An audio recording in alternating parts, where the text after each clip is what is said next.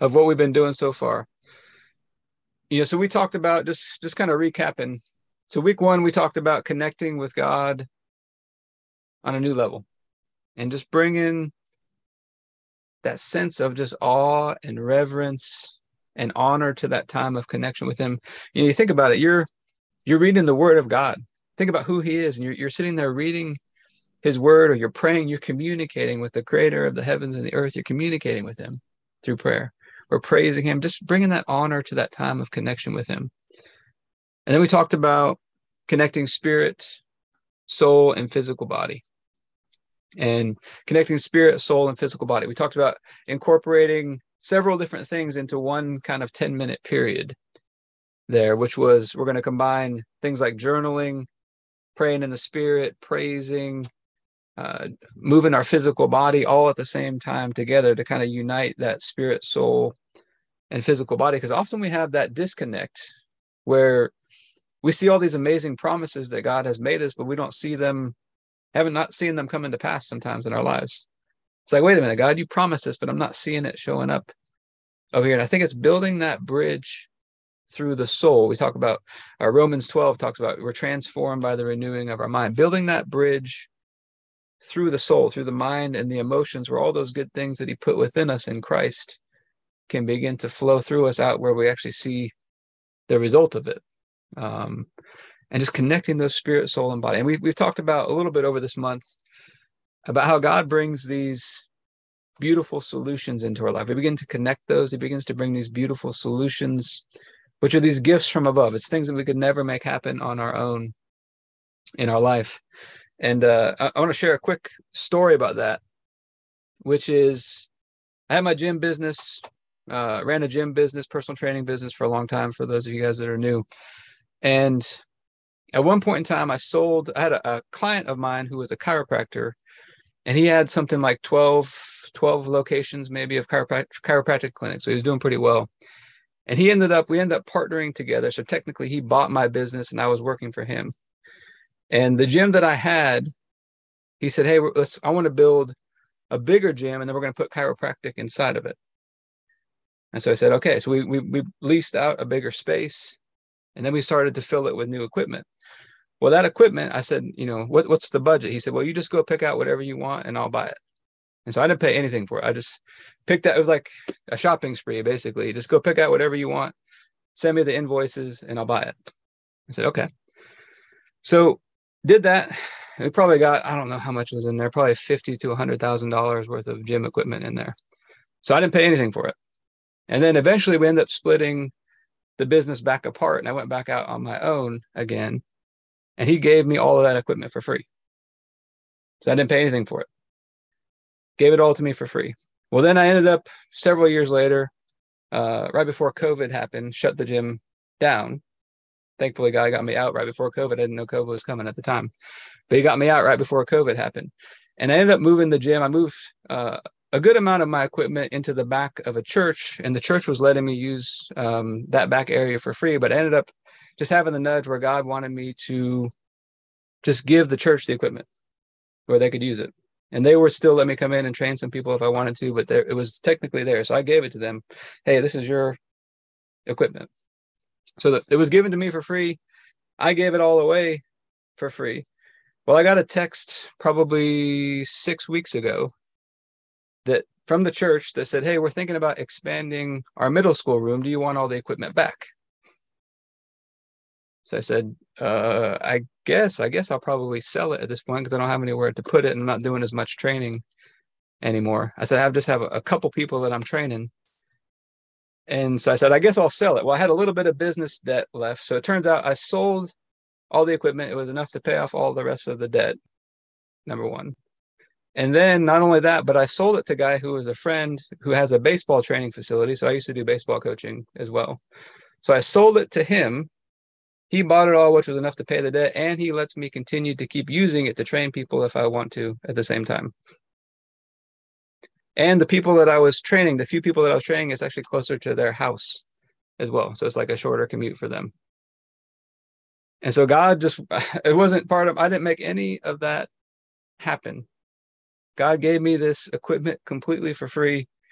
And then I gave it away, and then he gave it back to me, let me sell it, pay off the debt, and then he lets me still keep using it to generate and train people on top of that.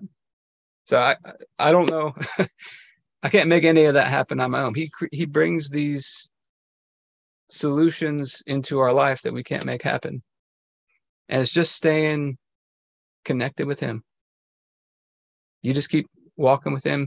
Now, some of that, there was some having to have some obedience in there, taking the steps and doing those things, but it's just staying connected to him, staying tuned into him, following those leadings that you get on the inside.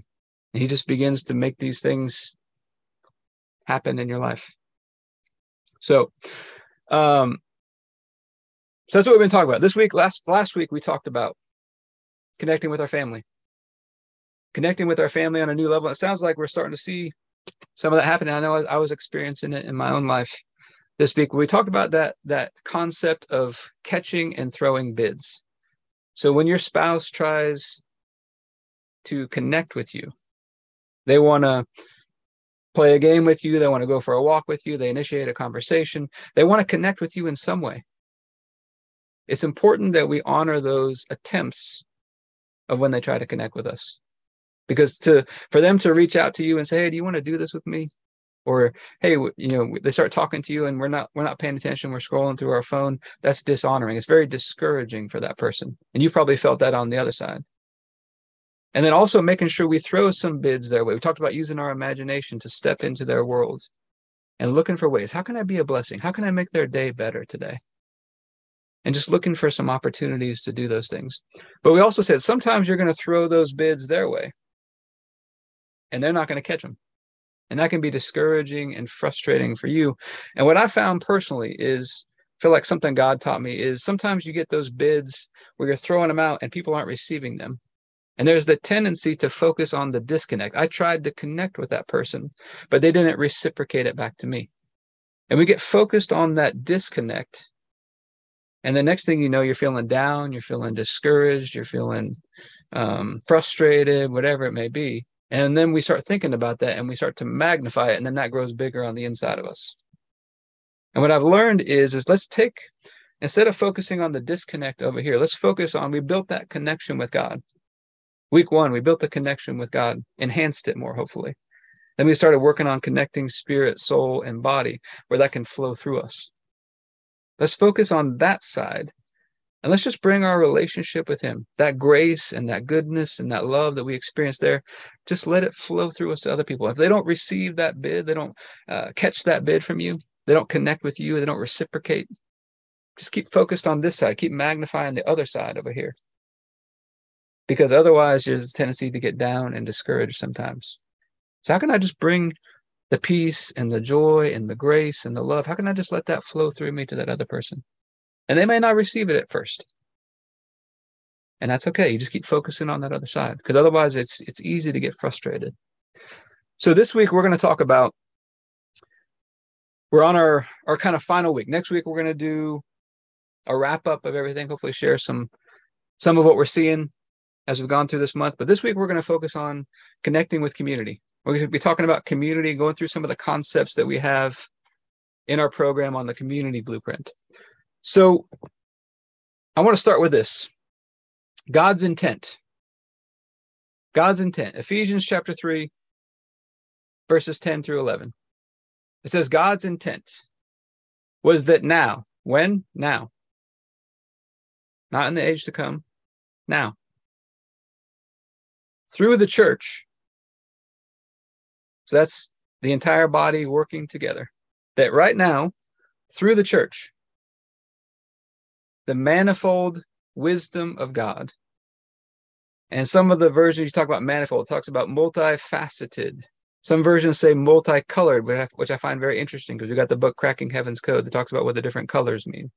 Gives us different angles of God. The manifold wisdom of God. Think of layers and levels and angles and facets of all that God is.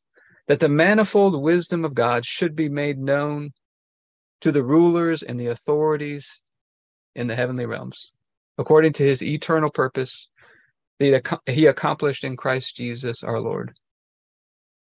And so I don't want to break that down too much tonight. I want you guys maybe be thinking about this verse. Just be meditating on it over the next week. Just thinking about this. That through us, right now, through the church, the manifold wisdom of God should be made known to the rulers and authorities in the heavenly realms, according to his eternal purpose that he accomplished in Christ Jesus our Lord. Now notice, according to his eternal purpose, what's the tense here? That he already accomplished, that he accomplished. He did it. And now it's us getting united in it together. So some concepts for community. I've got a guy who is a business mentor. I don't know exact level, but he's built several successful businesses, probably a multi-millionaire. And we were sitting there one day talking in a meeting, and he's built several successful businesses. He says, the key to business is culture. The key to all of this is culture. And the key to culture, he said, is coming around the table. The key to culture is coming around the table. Just meeting together, communing with each other, spending time with one another, doing life together. He said that's the philosophy, and he's a believer. That's the philosophy that he takes in everything. I want that in my family. I want that in my business. I want that. We do everything together. We do it unified together, in agreement, in partnership, working together. Not me here, you here. We're doing it together as a team. That's the key. We're building this culture of unity and togetherness and us working together. Because when we work together, we get that manifold wisdom of God. Because you may have experiences or knowledge or resources or a network of people that you know that I don't have access to. And when we work together in partnership, God's got a revelation. He's got a word he's given you. He's got gifts and talents that he's given you.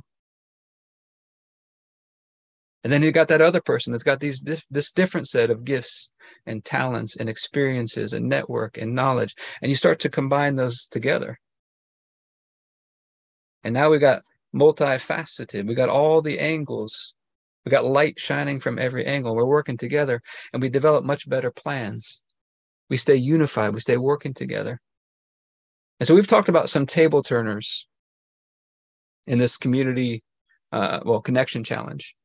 We talked about a table turner. It's just communion. What is communion? Sharing a meal, coming around the table together, sharing a meal with God, getting unified with him.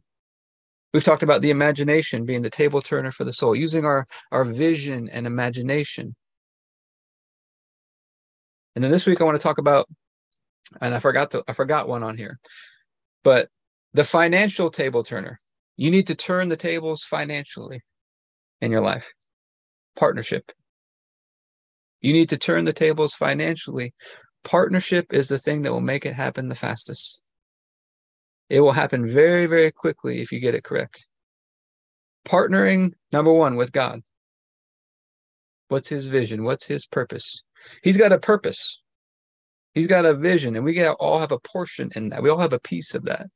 And it's us combining together, linking together, working together well, that brings that manifold wisdom of God right now into the earth. So vision and partnership. So number one, it starts with God. And then if you are married, I think it goes to your spouse next. You want to turn the tables financially, get in agreement with God on your finances. And I think this is actually something we're going to do a challenge on next month, is on financial partnership and stewardship. But you start with God, get aligned, get unified, get connected with him. Make him your partner. And then let's do the same thing with your spouse if you're married. Bring your kids into it if you have kids. And then if you have business partners or ministry partners, any of those types of things, how can you get unified, aligned together, doing it together, making the decisions together?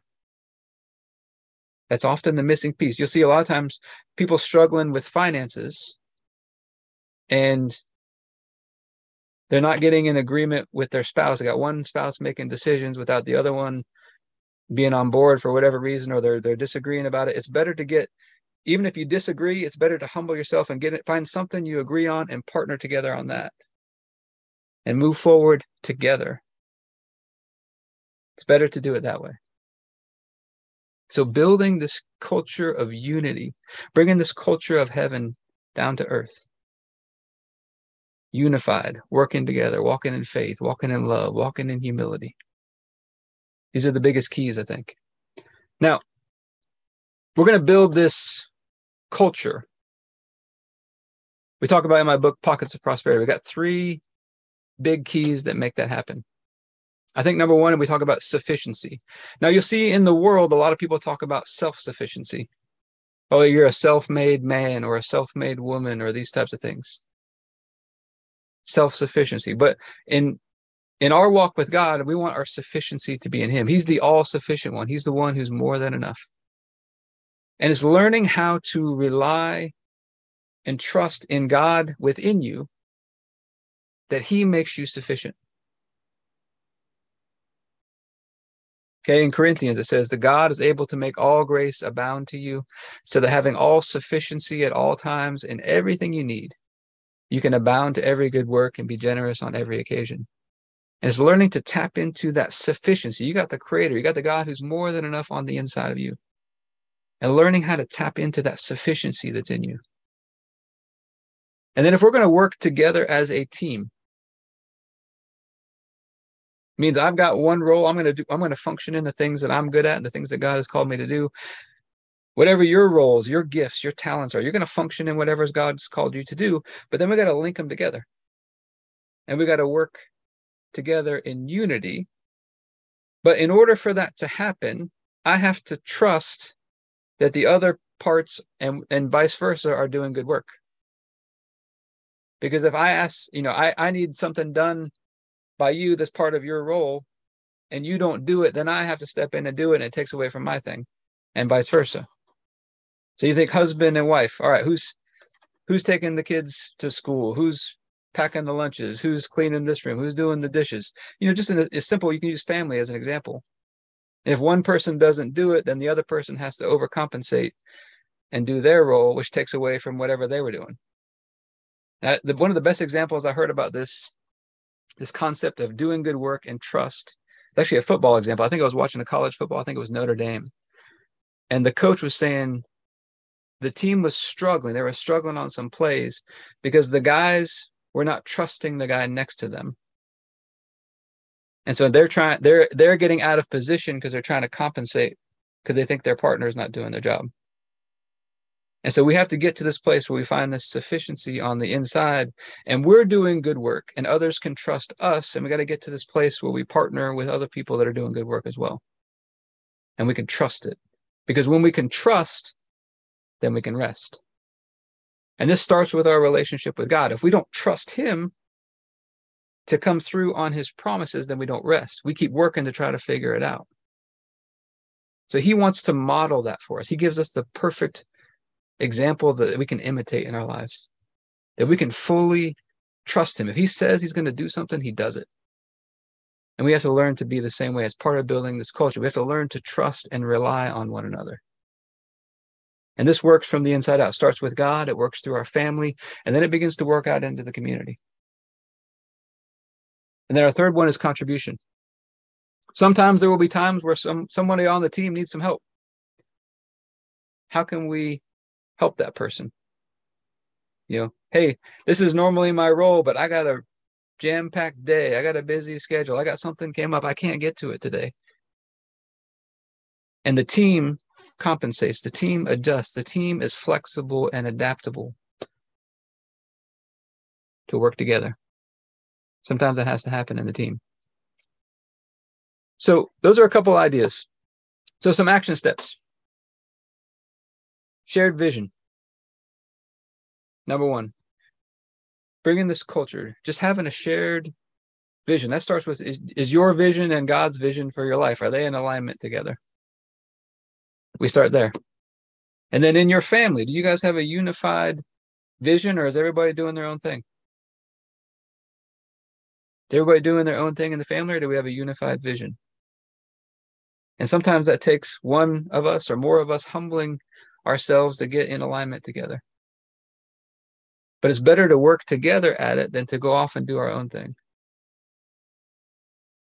developing that shared vision, then finding other people in the community that you can begin to partner with around a shared vision. And then we got to have that culture just coming around the table, just meeting with other people. The Bible tells us not to forsake the habit of assembling together, just having that connection time where you come together. Maybe you're sharing meals, maybe you're meeting together, maybe you just go get coffee, you go get lunch. And just thinking about over this next week, who could I reach out to just to connect? Maybe you go get coffee, maybe you go get lunch. Just connect for a little bit. And then as you're doing that, I want you to think about how can you become a connector for other people? I once heard the communion meditation for today. I once heard a business coach who said the way to have a full schedule, busy schedule, products that are selling, these types of things, is to become a connector. How can you connect other people with things that they need? Maybe they need a relationship with God. Maybe they need a piece of wisdom or insight or information. Maybe they need a contact. Maybe somebody that you know in your network can be a tremendous blessing for them.